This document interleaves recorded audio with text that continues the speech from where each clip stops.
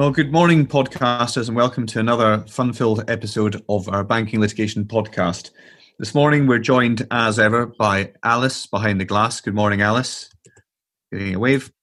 And our super-duper senior associate, Ajay Malhotra, who has practiced in just about every area of banking litigation imaginable. Good morning, Ajay.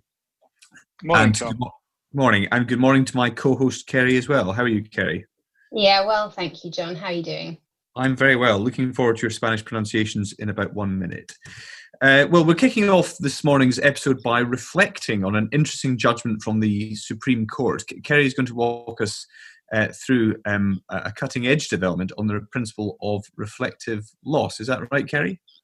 Yeah, reflecting. I see what you've done there, John. Yes, indeed. So this is the eagerly anticipated judgment from the Supreme Court in Sevilleja and Marex, which brings much needed clarity to the area on so-called reflective loss. And could you just give us a quick reminder, Kerry, of what the principle is? I'm sure everybody knows, but if you could just refresh us, that'd be helpful. Yeah, of course. So the reflective loss principle prevents shareholders from bringing a claim on the basis of any fall in the value of their shares or distributions, which is the consequence of loss sustained by the company, where the company has a cause of action against the same wrongdoer. It was first established in a case called Prudential and Newman Industries. And Kerry, this came up in the recent high-profile case of Lloyds and HBOS. And it's any loss suffered by shareholders because of a fall in price of the Lloyds shares was reflective of what the company's loss would have been. Yeah, you're absolutely right, Ajay. So this was it was an obiter comment by the judge, but it would have been one of the reasons why the shareholder class action in Lloyds would have failed. So it's definitely an interesting decision for listed financial institutions. So to come back to the facts of Marex, the claim was brought by a creditor of the company, Marex, which had entered into certain contracts with two companies that were owned and controlled by Mr. Sevilleja. Mr. Sevilleja entered into various dealings, which resulted in the assets being stripped from the companies and the companies going insolvent. In the context of a jurisdictional challenge, Mr. Sevilleja argued that Marex's claim was barred as the loss it suffered was reflective of the losses suffered by the companies. Now, just to highlight, this was not a claim that was being brought, obviously, by a shareholder, but rather by a creditor. And a number of past judgments have, in fact, found that the reflective loss principle could be extended to the creditor situation. But in those previous situations, the creditor was also a shareholder. So the problem was that this started to make the law in this area really rather complicated, and there were lots of exceptions to the rule, and the scope really for the rule to be extended further still in a way that has been likened to a legal version of Japanese knotweed. We have Dorset Old Peculiar, or Old Dorset Peculiar, I think it's called down here, Kerry. I knew you'd have a Dorset-related comment to make, John. So the question which made its way all the way up to the Supreme Court was whether the rule against reflective loss can, in fact, extend to situations outside shareholder claims. And the Supreme Court unanimously held that the principle should be applied no wider than to shareholders, and specifically does not extend to prevent claims brought by creditors. The Supreme Court didn't sing from the same hymn sheet on all the issues in this case, did it? Is that right? You're quite right. The court was divided on the rationale for the reflective loss principle. That's quite unusual to see such a division at the Supreme Court on an issue like this, isn't it? Yeah, I agree. So the decision does bring much needed clarity, but it's certainly a tricky issue. The majority found that this rule is a bright line legal rule of company law, which applies only to companies and their shareholders. And this all harks back to the old rule in Foss and Harbottle that the only person who can seek relief for an injury done to a company where the company has a cause of action is the company itself. So the majority saw a distinction between cases, on the one hand, where a shareholder brings a claim in respect of loss from a diminution in share value, and where the company has a cause of action against the same wrongdoer. And on the other hand, cases where claims are brought by a shareholder or anyone else, where the company also has a right of action in respect of substantially the same loss. The majority held that the reflective loss rule only applies to cases of the first type, and this was the type of situation in the original case of Prudential. The second kind of case is different because there's no correlation between the value of the company's assets or profits and the loss that the party has suffered. This is the situation Marex was in. And what about the minority view, Kerry? So the minority, which included Lady Hale, my daughter's favourite judge, disappeared with the idea or the need for a bright line legal rule. Just there on Lady Hale, there's a brilliant book about her called Equal to Everything, Judge Brenda in the Supreme Court, which is why she's my daughter's favourite judge. I'd highly recommend it for anyone who's got an 8-year-old child. Anyway, getting back to the point, so the minority view basically saw Prudential as simply setting out the court's reasoning as to why the shareholder had in fact suffered no loss in that particular case and didn't lay down any sort of proper legal rule. The minority saw the principle much more as a device to avoid double recovery, so it was viewed more as a question that would come up on damages and, as I say, not a legal rule. But anyway, the minority said that if the reflective loss rule was appropriate, it would not extend to the creditor, so the outcome was the same. It's just interesting to see that sort of division in our highest court. And I think it's fair to say that the old Dorset peculiar, not Tweed, whatever you want to use, has been untangled but not quite killed off. Is that fair? Yeah, exactly. And that hilarious wordplay is included in our blog post on this decision. A link is in the show notes, and you can thank Banking Lit partner Harry Edwards for that one. Thank you, Kerry. Moving on to our next section. We're in August now, and many of the podcasters will be thinking longingly of summer vacations abroad. The next segment may feature wanderlust and take on an international voyage to Venezuela and Switzerland. Ajay, can you tell us about these cases which have been conspicuously labelled as international? Yes, and I'm not sure Venezuela would be at the top of anyone's holiday list right now for political reasons, which I will go into. So the first case I wanted to discuss was one which has been widely reported in the mainstream media and in the legal press recently, and it is Banco Central de Venezuela and the Bank of England. And as a brief bit of background before we delve into the legal points, the Bank of England is holding approximately $2 billion worth of Venezuelan gold on behalf of the Central Bank of Venezuela, which I'm going to call BCV. The political situation in Venezuela at the moment is, to say the least, turbulent. There's a widely publicized dispute as to who is the legitimate president of Venezuela. Mr. Nicolas Maduro, who claims to have won the 2018 election, or Mr. Juan Guaido, who claims the 2018 election was flawed on the basis that it was corrupt. Mr. Guaido claims that he is the interim president of Venezuela. This political split has resulted in two different rival boards, both claiming to represent the BCV, one allegedly appointed by Mr. Maduro and the other allegedly appointed by Mr. Guaido. Both claim to be able to give instructions in relation to the BCV's assets, and the Bank of England received conflicting instructions from the Maduro board and the Guaido board.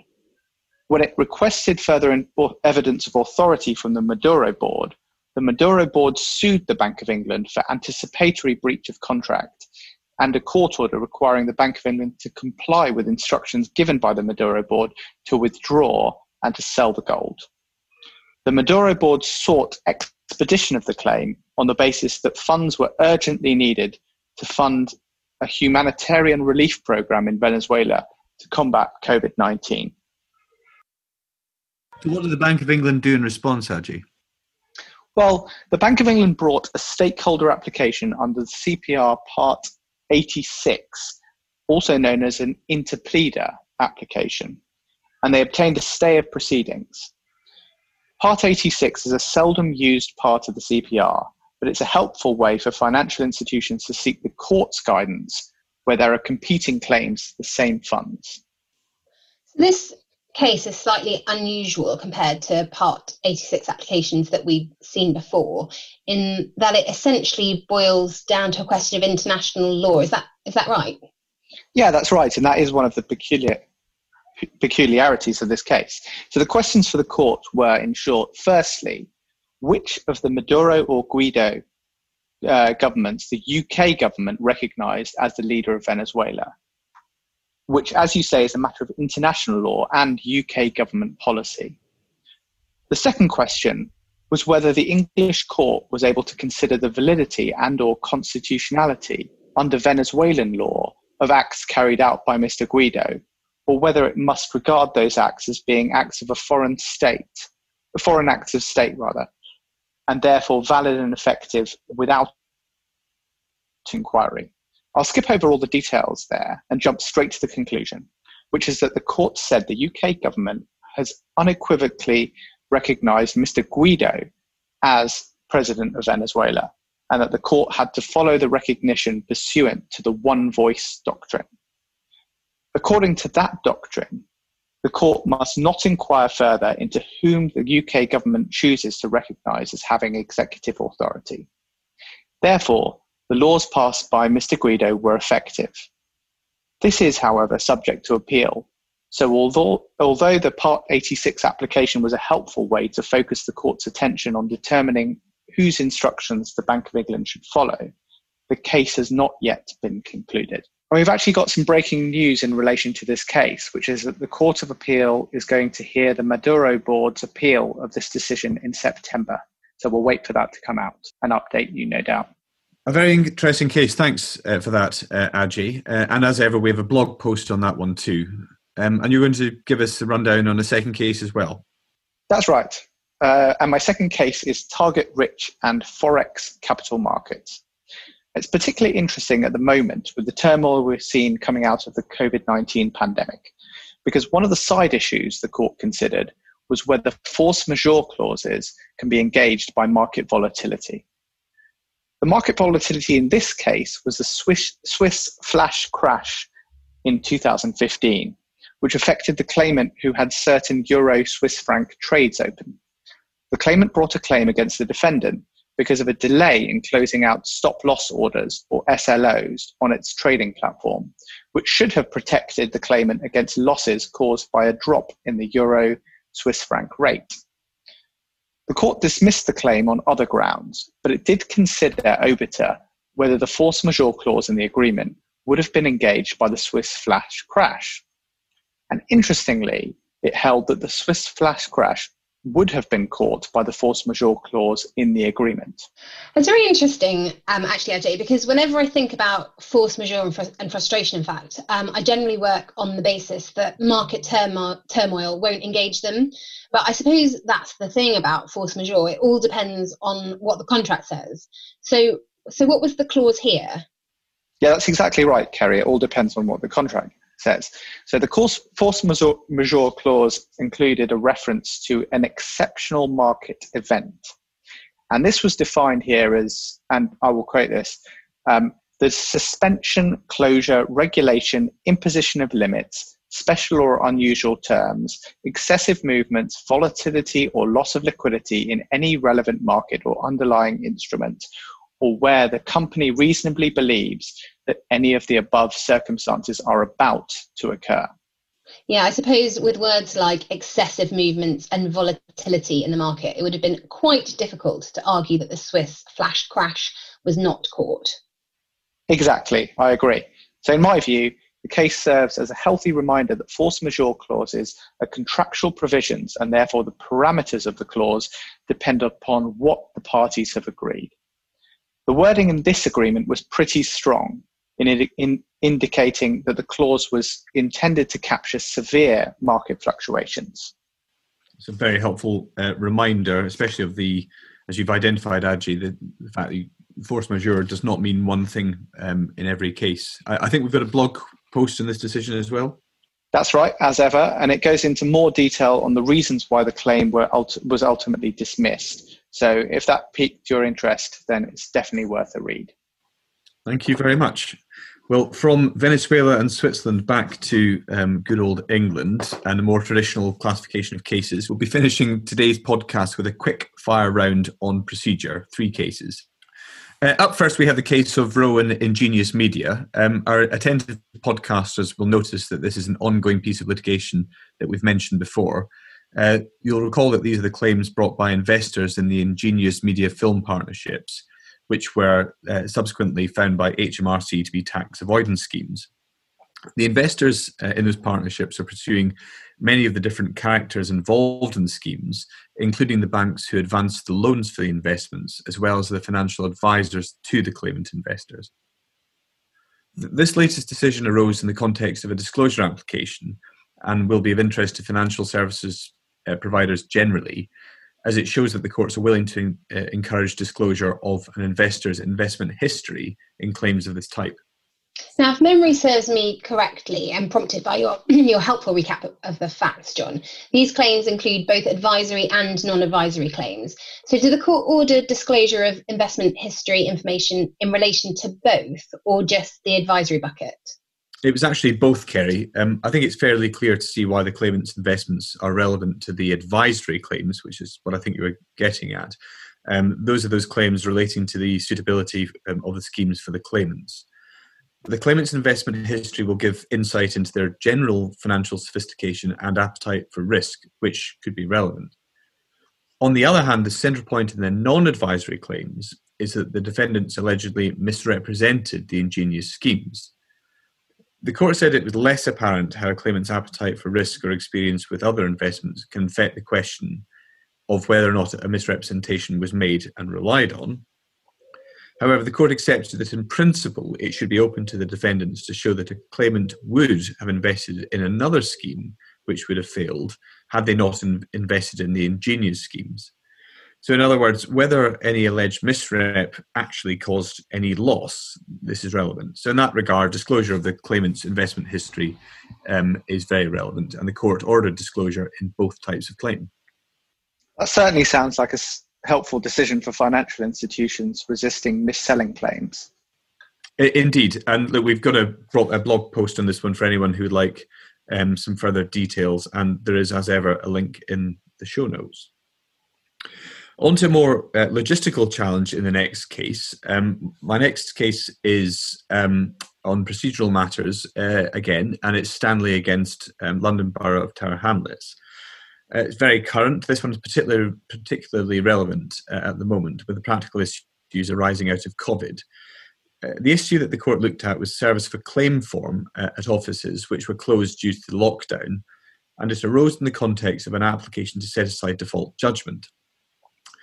The court held that there was good reason to set aside the default judgment under CPR 13.3.1 because it was not fair or reasonable for the claimant's solicitor to have served the claim by post without first taking steps to check that there would be somebody that it would come to the defendant's attention.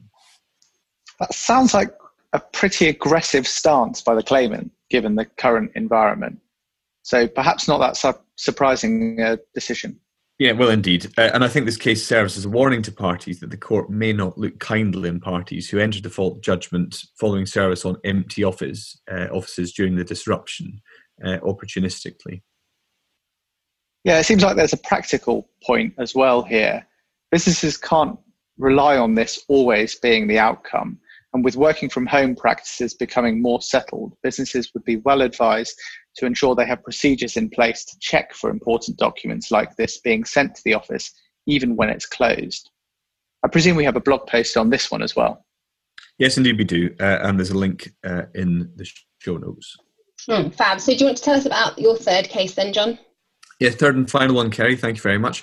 The final case is on costs, in particular, an interesting case on the Part 36 offer and whether it constitutes a genuine offer to settle.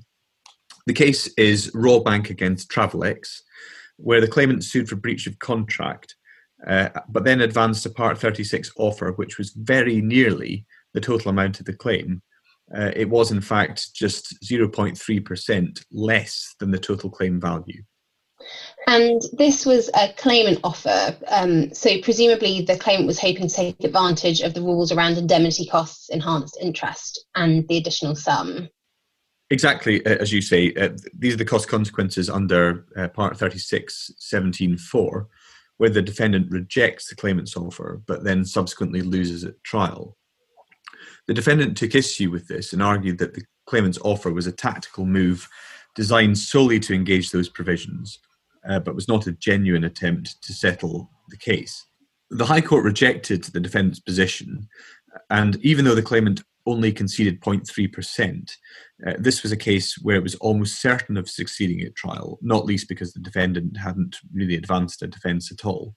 So even though it was a small concession by the claimant, the offer was still capable of being characterised as a genuine offer of settlement. It might be an extreme example, of course, and every case will turn on its own facts. But it's interesting, I think, nevertheless, to see a case where an offer such as this is found to be valid, where the defendant has no real defence and is simply seeking to delay the entry of judgment against us. Anyway, I found it interesting. I hope you did as well, podcasters. Thank you for tuning in to another episode. I hope the broad array of cases we've talked about today has ever whetted your appetite. Thanks in particular to our guest speaker, Ajay, for giving us a rundown of those very interesting cases. And to Alice behind the glass for making all this happen. And Kerry, my co-host, thank you very much for another wonderful session. Enjoy your holidays, podcasters, whether that's amongst the Dorset Old Peculiar or otherwise. We look forward to speaking to you again in the autumn. Goodbye.